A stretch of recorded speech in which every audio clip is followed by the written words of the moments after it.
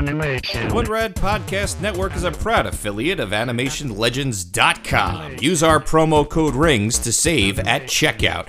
We're talking actual, authentic animation production artwork, one-of-a-kind things you're not going to find anywhere else. Authentic animation cells, background paintings, and production artwork from some of the most legendary, iconic Saturday morning cartoons and animated features. We're talking The Brave Little Toaster, we're talking Little Nemo in Slumberland, The Ultimate Spider-Man, X-Men, Ewoks, He-Man, G.I. Joe, and many more. Go to AnimationLegends.com and get real, authentic, one-of-a-kind artwork that you can adorn your walls with, and save at checkout with our promo code RINGS. That's RINGS, RINGS at checkout. AnimationLegends.com.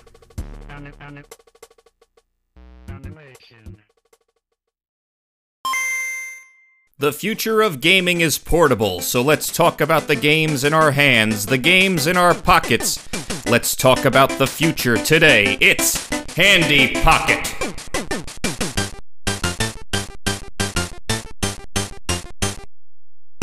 Also known as John's alternative title. Oh, sorry. That was it?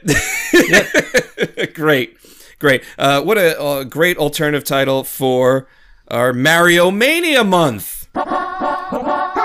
Let's go. Yeah. This is episode number... First of all, I'm not giving you any crap, so lay dead. I'm your host, Kyle Von Kubik, and I'm joined along with... Johnny Capcom. Hey, John. Mm-hmm. Guess what's in our pockets? Well, same thing that's been there since 1989. That's right. It is the Game Boy. And what is in our Game Boy? Of course, if you have the ability to read, you already know. We're talking Super Mario Land. Yep. Now, is this one that you had back in the day when you had a Game Boy? Oh, yeah. Well, I'm shocked to see. I put out like a request for our club members over on our Patreon. You can visit that by going to oneradclub.com, all one word. Some people haven't played this yet. Well, I remember when this came out because I told you before, I used to rent an entire Game Boy. Oh, yes. You felt very cool with your suitcase. Oh, man, it was the coolest I've ever felt. Okay? Yeah. And they'd give you this with it. They give you Tetris and Super Mario Land if you're into that. So what more did you need? This is exactly it. And I'm thinking, yeah, this is probably the first Game Boy game I played. Right. And I could sit down and play it again today and still be happy with it. So it's not my favorite Game Boy game, but it was the first Game Boy game that really showed you what the Game Boy could be. Because otherwise, like, you know, it'd be just fucking stupid cat box pushing games and or whatever. What was that? all right. You know, this isn't a Sokoban hate fest. But what I'm saying is this set the tone. I felt right in that it was like, this isn't a Game and Watch. This isn't a Tiger Electronics handheld. This is a real video game system, because this was a real Mario game. Yes. I'm sure there are differences. You know, Mario's a fascist in this one. We all know that. No. maybe the second one he is. But it was a real game. You know, I can't think of anything other than saying that it was a real game. And you have to judge it against what else was available at the time, and also what came out with it, which we're going to do. Sadly, I'm seeing that this game is becoming the new Super Mario Brothers 2 USA, where people are like, it sucked. Let me tell you something. I was there. Nobody thought that game sucked back then. No, there was in the UK, there was a hit single for some bum DJ who remixed the main Level 1 theme. You know, it became a radio hit. People loved this game. It wasn't like the system seller the same way Tetris was, because Tetris had a universal appeal because anybody could figure Tetris out. Right. You know, but like everybody I knew played Super Mario Land and everybody liked it. I never heard anybody complaining about it. Right. It's this sort of looking back. It would be the equivalent of looking back at Adventure on the Atari 2600 and going, but you're just a box. Everything was a fucking box back then. What are we talking about? It's like, you can't judge it against the games that came after it, or even against what's out today. Like, that's I saw, and it floated around, and most people were bagging on this writer, but there was an article floating around online that everybody was talking about and retweeting and whatnot, where the person, because the Switch at the time had just released the Game Boy and Game Boy Advance games onto the Switch. What is that called? Nintendo Plus or whatever it is, where you have the subscription, so now you can play a handful of these Game Boy and GBA games. And this person basically wrote off, like, there's nothing worth playing on the Game Boy, but the GBA has some real gems. It's like, you have no business talking about games.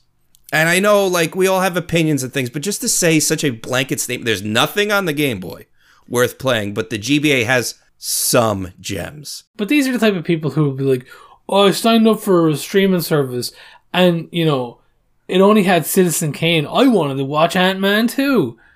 All right? Like, get fucked. Exactly. I guess that is what I'm getting at, boiled down to a simple phrase, which is, yes, get fucked. But I'm fine with people not enjoying things of a certain vintage if they didn't grow up with them. Okay? Yeah, sure.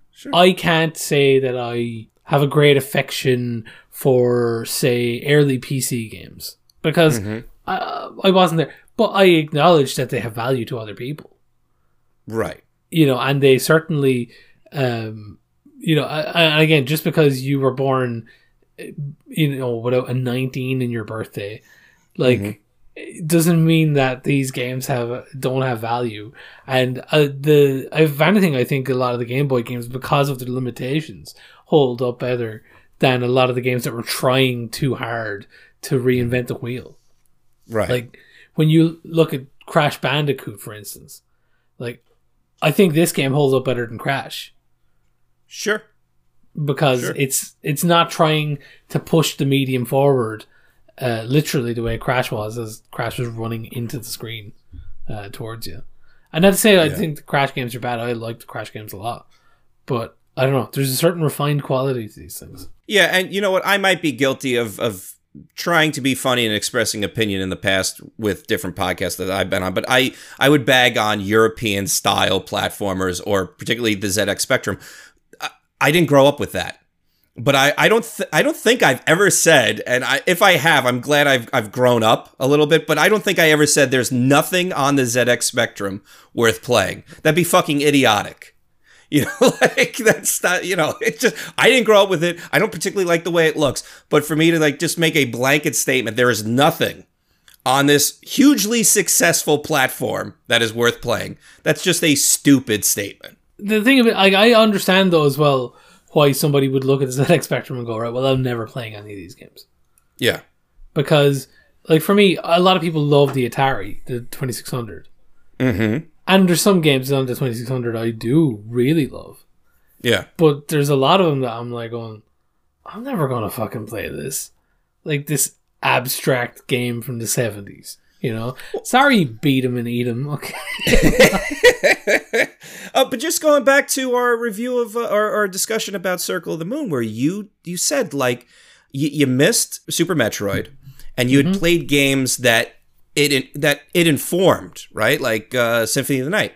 Yep. And then you went back and tried to play Super Metroid, and it was difficult, and it wasn't the experience you were hoping for, because you had played the games that had come out after. But you didn't say Super Metroid is not worth playing or is a bad game. It just was, it was a bit of a step backwards, and it wasn't the experience you were hoping for. I think that's probably what happens with some of these contemporary YouTubers, where they're playing Super Mario Land and they're like, well, this isn't Super Mario Land 3 or Super Mario Brothers 3. No, it's not. It wasn't back then. They were just trying to have Mario in your pocket, Super Mario Brothers in your pocket. And, cut into the chase, as you can already hear in my voice, I feel they succeeded in that sort of mission, where, the Atari was built to play combat ColecoVision and the Nintendo Entertainment System were built to play as close to an arcade perfect version of Donkey Kong as you could play at the time, right? The Sega Genesis or the Mega Drive, it was built to play Outrun and Space Harrier. It was built to play these specific games, and then we built off of that. This is the general foundation of this console, which is there was no Tetris yet. They had very few. They had Mahjong, baseball, and they needed a Mario game. And while, you know what I mean? Like, they didn't have much. I think they had, not Arkanoid, Alleyway. So, like, you only had 5 games to choose from. You needed a Mario game. And while Tetris shot the Game Boy into the stratosphere and became one of the best-selling games of all time, I think it was only unseated by, like, Minecraft and maybe one other, like, I don't know, Call of Duty or something like this. But, like, for the longest time, Tetris was the greatest-selling game of all time and really helped the Game Boy. But if it didn't exist, if that perfect game didn't exist, the Super Mario Land would have got the Game Boy there. It would have been a very successful platform because, like, prior to this, most people, nobody had a Lynx that I knew about. So most people's experiences were the LCD handheld games. This was a thing that took cartridges. It felt like a legitimate portable console. And it was a huge smash success, and everybody that I knew that had a Game Boy had Super Mario Land and loved it. As time progressed and as developers learned how to pretty much pull off magic on the Game Boy, because the Game Boy was a dinosaur when it came out, then we got better games like your Kid Dracula, like a game we're going to discuss in another episode, Super Mario Land 2, 6 Golden Coins, Link's Awakening. Then you got better experiences, but like, yeah, this is the the first run of games that came out, and to just simply dismiss it, it's idiotic. You just sparked a memory in my head that I haven't thought about in a long time, probably since it happened. Yeah, what's that? But Tetris was the first game I ever saw a couple playing. Oh. When I was a teenager, or not teenager, I was a young child, well before I was a teenager, I was in an arcade and I saw a couple, like, in the early 90s, I guess, playing an arcade version of Tetris together. Mm-hmm. At the time, my thought was probably, look at this fucking loser, I'm going to go play Neo Geo. You know? But now I can look back and go, oh yeah, that's the appeal of Tetris. You know, you could bring your significant other to a game arcade and they could get in on Tetris. They mightn't have been able to get in on Lucky and Wild. Sure. Or, that game was lightning in a bottle. Tetris. Tetris, yeah, Tetris. Yeah, this was more of a through line. Super Mario Land was more of a through line of what you'd expect from your handheld Nintendo console. And clearly, like, as they were developing this game, Hank Rogers was over in the Soviet Union trying to, extract Tetris. The Martians are coming! Yes, and Mario is your only hope. Team up with him in Super Mario Land. Guide him on the Nintendo Game Boy. Challenge the mysteries and terrors of ancient Egypt. Battle all the horrors of the deep. Master lots of weird worlds to give Mario a happy ending and make your world a better place. Super Mario Land and other exciting games for Game Boy. Nintendo. Now you're playing with power. Portable power. Anyway, we are talking about Super Mario Land 1. We will be talking about Super Mario Land 2, but here's the deal about Super Mario 2. Super Mario Land 2, the 6 Golden Coins. That is going to come out for our club members. And it is a part of our Mario Mania month. But you're not going to get to listen to it during Mario Mania month if you're not a club member. It will come out on the free feed later on. But if you want to hear it now, that's one way to do that. Go to oneradclub.com or click the show notes. We got links there. And you can listen to it now. Listen to all of our podcasts much, much earlier. John and I are recording this in November of 2022. Yeah. No, that's not true. But I'm telling you, we record these things months in advance of the free feed. And that's the best way to experience our show for as little as $1 a month. There's all sorts of other things you can get to, so check it out. Let's talk about Super Mario Land 1. It was released in Japan and North America in 1989, and then it hit Europe and Australia in 1990. It was developed by R&D 1. The director for the game was Satoru Okada, and of course, producer, one of my favorite just game maker guys associated with video game history, Gunpei Yokoi, was the producer. Gunpei Yokoi, of course, gave us the Game & Watch games as well as the Game Boy itself. It was published by Nintendo, of course, and it falls into the platforming genre. Some historical notes about the game. It, of course, launched alongside the Game Boy. Hiroshi Yamauchi, which is the scariest Japanese man I've ever seen in my life, tasked Game Boy creator Gunpei Yokoi and Nintendo R&D1 to develop a Mario game to push this new console, the Game Boy. It's the first Mario game without any involvement from Shigeru Miyamoto, and I think it benefits from that. Not to say it's not casting a shadow on Shigeru Miyamoto, but I do like the different weird choices they make in this game, and that's something that we would see in future Game Boy titles that would be associated with this franchise. Of course, Super Mario Land is the introduction of Princess Daisy, who I guess was put on the shelf for a while. I don't think we saw her again until the 64 with the tennis game. Yeah, she's a supporting character in a lot of those, like Mario Sports, Mario Kart. Yeah. Isn't she like in a princess team on Double Dash? Oh, she is in Double Dash. Yeah, I guess I haven't played Double Dash in ages, but boy, did I love it back in the early 2000s. We have parties playing that because it was like, hey, you ain't good? And then you go in the back and throw the shells, I'll drive, that sort of situation. I think that was one where you could link a bunch of GameCubes together too to get really wild. If I'm whatever, I'm getting sidetracked here, but yeah, the Princess Daisy would appear in the carts, the parties, and the golfs and tennises and things like this. Super Mario Land would see 2 proper sequels, that being Super Mario Land 2: 6 Golden Coins, which was released in 1992, and Wario Land, which was, it was Super Mario Land 3: Wario Land, which was released in 1994, where you played where both those titles, both the sequels, would feature the Wario. That would be the debut of that character, and again, we'll talk more about that on the next episode. Super Mario Land would go on to sell more than 18 million copies worldwide, outselling Super Mario Bros. 2 and Super Mario Bros. 3. In 2019, a Twitter user by the name of Chrono Mogul released Super Mario Land, New Super Mario Land, which was a homebrew version of this game, but it was for the Super Nintendo, or at least the Super Nintendo emulators. It's a remake, of course, of Super Mario Land that has the same sort of art direction similar to the new Super Mario Brothers games, which you would see on the DS. New Super Mario Bros. Was released in 2006.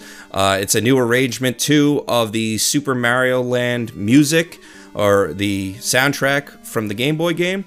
And this homebrew title would feature 4-player simultaneous mode. Gross. I tell you, I got the Switch for my son this past Christmas, and I'm trying to play New Super Mario Bros. U with him.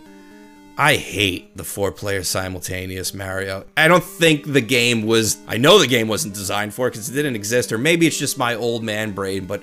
God, it's frustrating to play with 2 people simultaneously. But we've been to things like, I'd go over to my family's house and see my siblings, and there's a Switch over there, and it's like me, my son, and my siblings together playing it, and it's just absolute chaos. And it's just, nobody is enjoying the experience with the 4-player simultaneous. I don't know if you have a different view of it. No.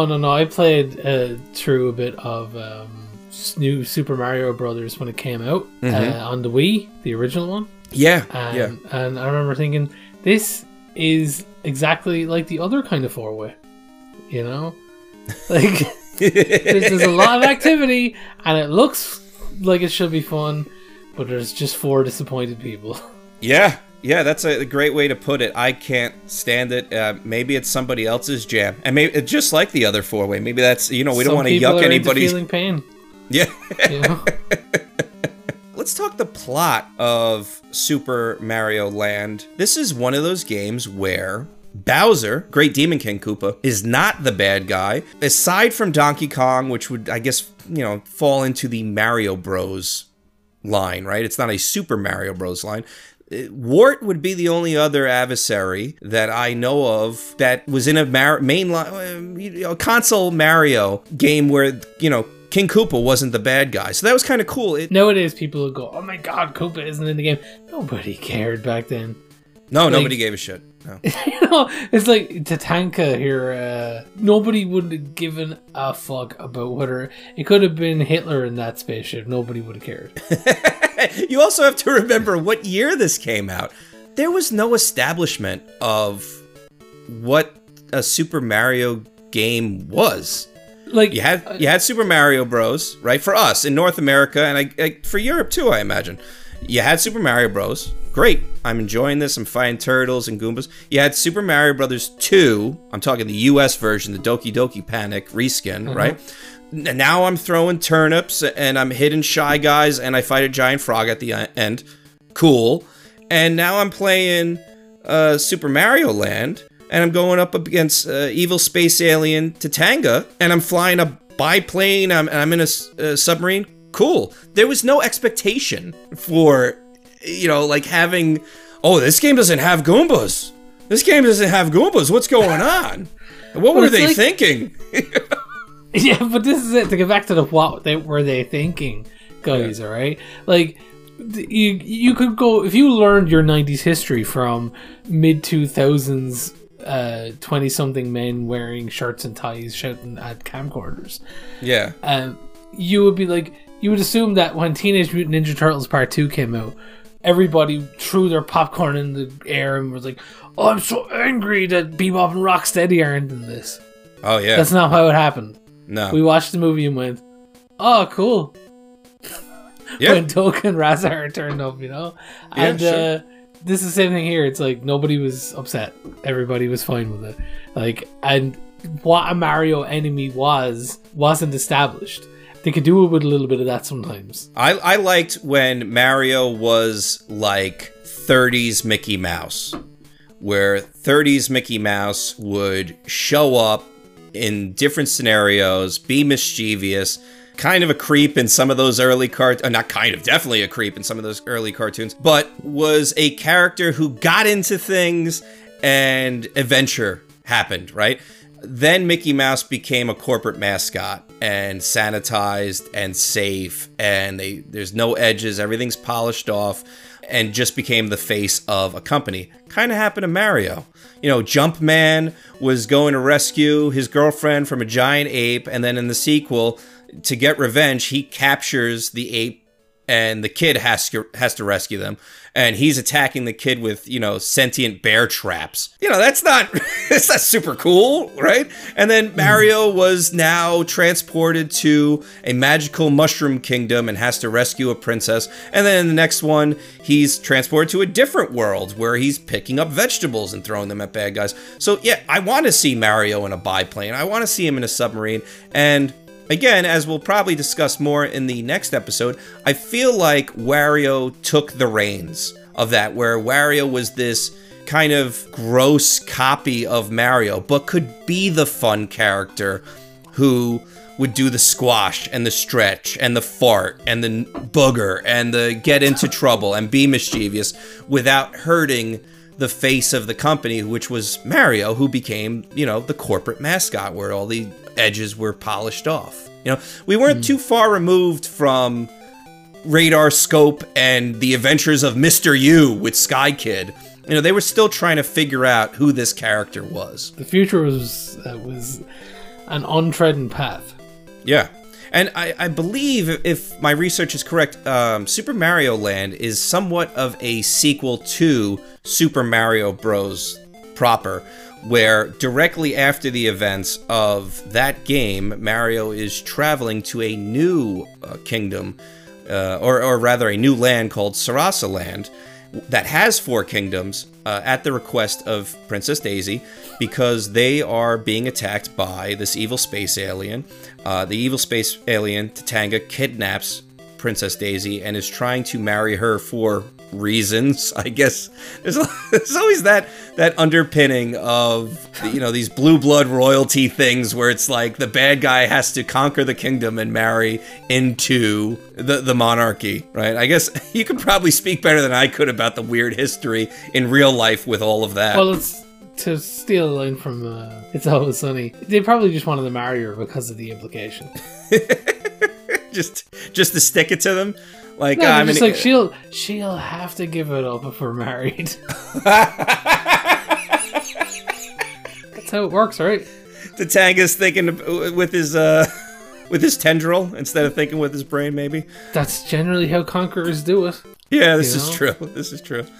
So yeah, Mario finds out about these events, and being hot off the heels of his latest Princess Peach friend zoning, which we discussed on the great mission to rescue Princess Peach, he decides to see what other fish are in the sea in Sriracha Land and makes his way over there. Did I miss anything? I think that pretty much sums it up, and really, that's all you need is just 2 sentences for a Mario game, especially back then. Yeah, and you fight like the bosses are like sphinxes and stuff, stage bosses, and when it's like Nintendo version where you get there and it's like instead of Toad telling you it's the princess in another castle, it's Princess Daisy, but then she turns into a fly. Yes, yeah, that was so. I found out recently that with Super Mario Bros. On the NES, that was a mistake that they kept in. So when they were testing the game, when they came up to the parts where you were fighting Great Demon King Koopa, they didn't expect the result of when you hit him with a fireball and he dies, he would turn into the Koopa shell, the regular turtle shell. But they liked that because it was early enough in the game where they're like, oh, well, we can put a Goomba and we can put a Lakitu, and we can put these other characters in until you come up to the end where you're fighting him. And if you do defeat the final King Koopa with the Fire Flower, you get to see what he looks like when he's like. Most of us just jumped over the dude and hit the axe to, make the bridge go down. He fell into lava. But that was an accident. But because, this is a little bit of a sequel to that game, they took that idea but flipped it where it wasn't the retainer Toad telling you, but yeah, Daisy, and it was a trick. And you'd see the fly flopping away. Yeah, it was a cool little gimmick that harkened back to the earlier game. I enjoyed that as well. The game itself, as we expressed earlier in the episode, was close enough to a Super Mario game. Is it chunky? Yeah. Is it crunchy? Yeah. Are the physics different? Does Mario feel a little bit heavier, in my opinion? Absolutely.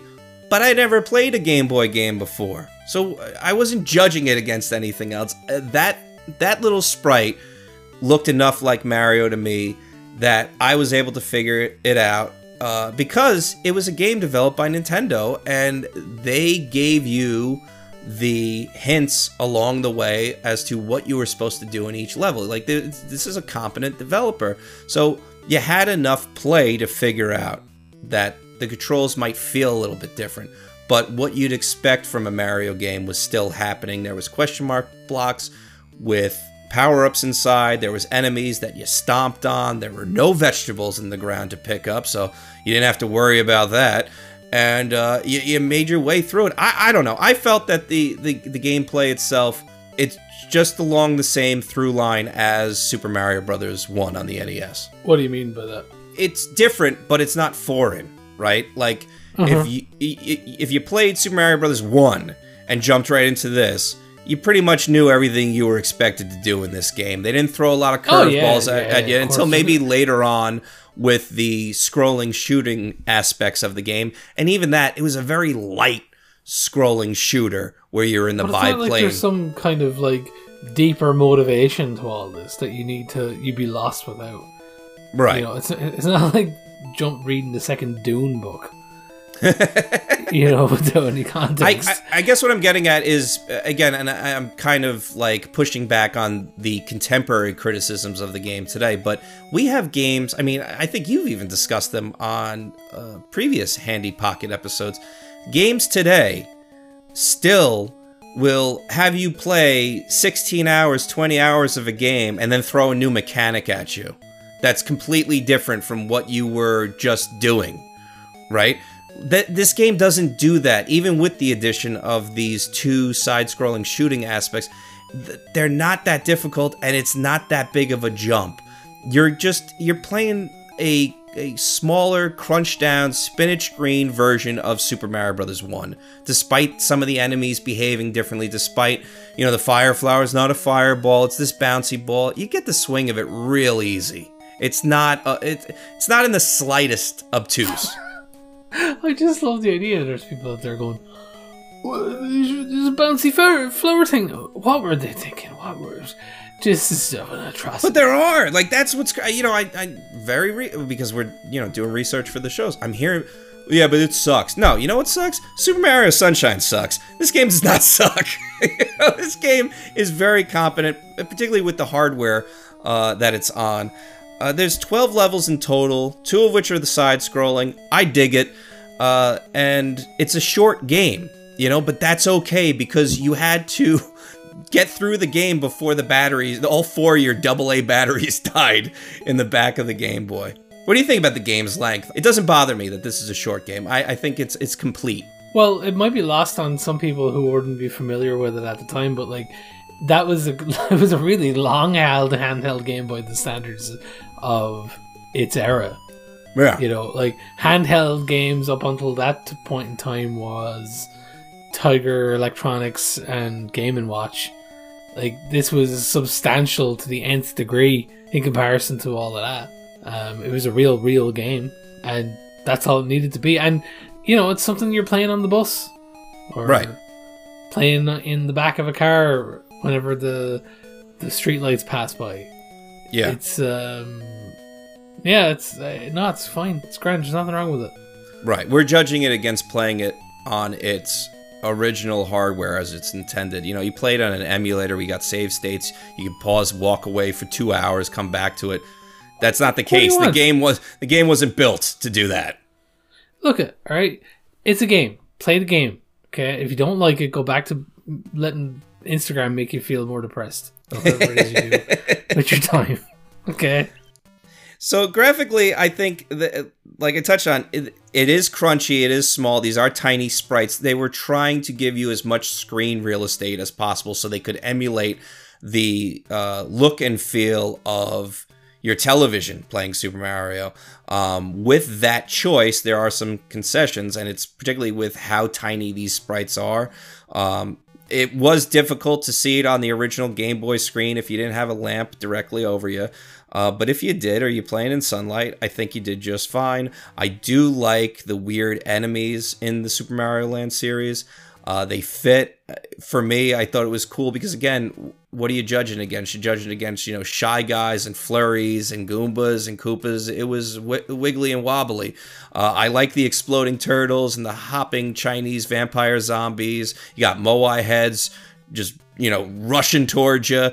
And there's robots, too. They're all welcome additions, in my opinion. Oh, yeah. Anytime you get the Shangshu jumping vampires is a good time. Sure. Try pronouncing that one. Yeah, I ain't even gonna go near it. It's Jiangsu is how it's pronounced. I say that because I have a special ability to hear something and then replicate it with my face. But no, yeah, it's I love those vampires because they just are so weird. Yeah. And I had to look it up. I was like, all right, how do I? It's the only thing in Chinese I know, or well, whatever version of Chinese I'm speaking. It's the only Chinese word I know. But I love the hopping vampire. It's such a strange monster because it's so limited. It's true. Yeah. It's like just spirit when it's jumping. Yeah. But yeah, I watched the whole video. There's a guy on YouTube from China who did a good video explaining Jiangsu and how they work. And I think the origin of it was it's how like monks used to transport dead bodies like across the country. They would like make them vampires and then get them to hop across the country so they could be buried at home or something. Why hop? Why are they hopping?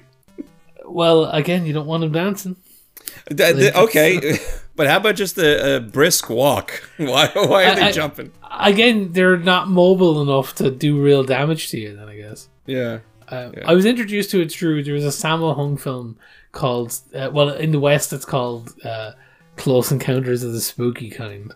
And he has to stay in a haunted house full of these vampires at night. And it's just like him avoiding death for 90 minutes and getting in fights with these things. But they're fun. I love Asian ghosts. They're the most fun. It's like the Japanese tradition of like haunted umbrellas and stuff. Or yokoi? Yokai. Yes, where things that are left in disrepair come to life. It could be an umbrella or a rake and stuff like that. Next episode we'll talk about those a little bit more because those show up. But was that your favorite kingdom in Super Mario Land? Was the Asian inspired kingdom? I think, to be honest, it's probably the Egyptian one. I played that a lot as a kid. When I think of this game, I think of the Egyptian era, land. Yeah. That's the game to me, is the Egyptian world. Yeah. Just because I played so much when I was younger, because I couldn't get to the later stages.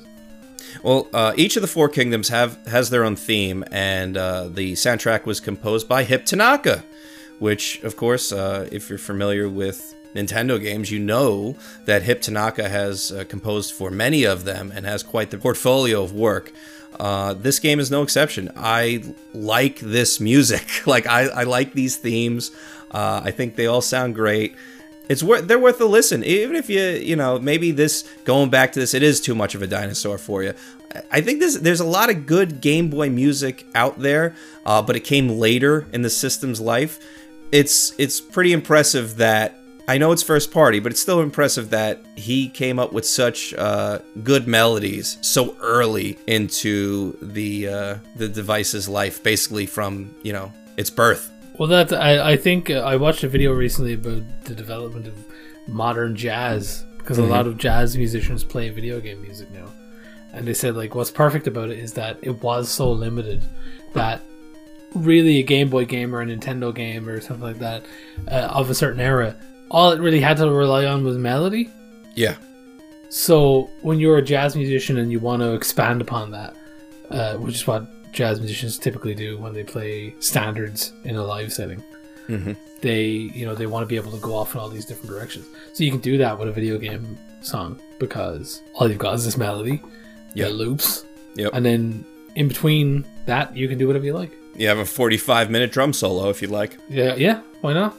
I listened to a drum solo. It wasn't 45 minutes, but I listened to a drum solo that was 10 minutes long at a jazz club one time. Did you like it?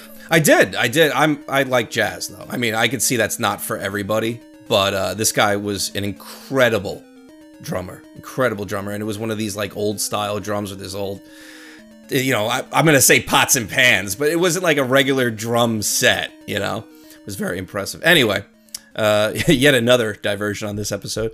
Hey, look. So as I said earlier, I reached out to the club members over at One Rad Club to give some of their feelings on the two Mario Land games that we're discussing for Mario Mania month. We got a little bit of talk about Super Mario Land 1, but it was mainly just comparing it to its sequel. There was one person in particular, our very own Peter Graphic, who you can find on Gotta Go Cast and Gaming with the Graphics.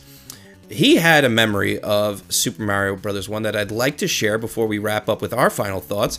Peter writes, I had the first one when the Game Boy came out, but found the second one on the playground.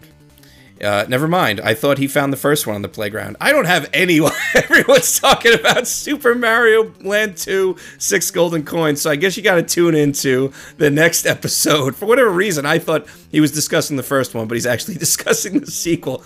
Everybody loves the sequel, so why miss out on us discussing the sequel? Go to oneradclub.com right now if you're not already a member. Sign up for $1 a month, and you can listen to all sorts of great shows earlier, as well as the show that will be locked behind the paywall for a little bit, which will be our episode next week.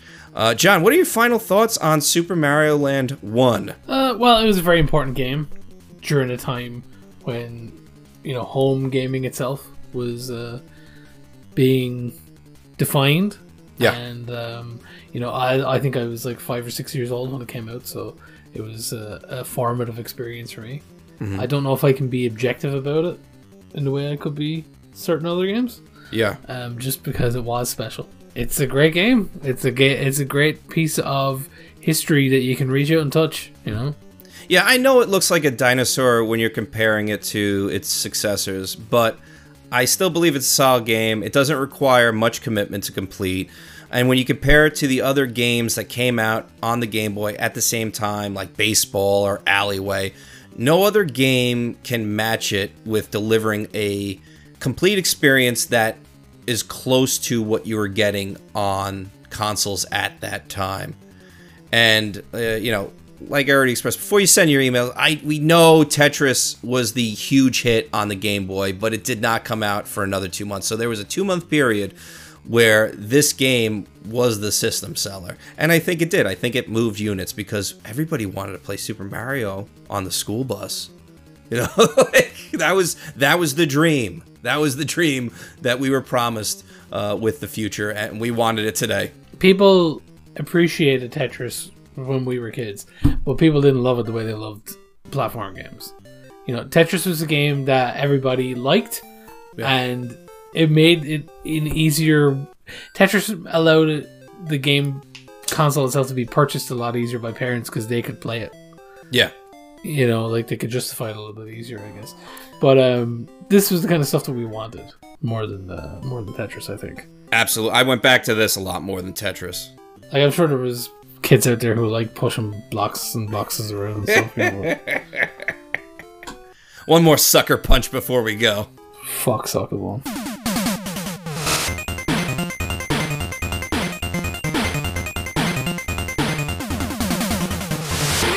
Well, that does it for this episode. I'd like to thank my co-hosts for joining me, as well as the members of One Rad Club, without whom these shows just wouldn't happen. If you'd like to show your support for these shows, check out OneRadClub.com. For just $1 a month, you can get early access to all the great shows on the One Rad Podcast Network. And for a little bit more than $1 a month, you can unlock all sorts of other exclusive content and physical rewards. Again, be sure to check out OneRadClub.com. Thank you so much for your support. We'll be right back real soon.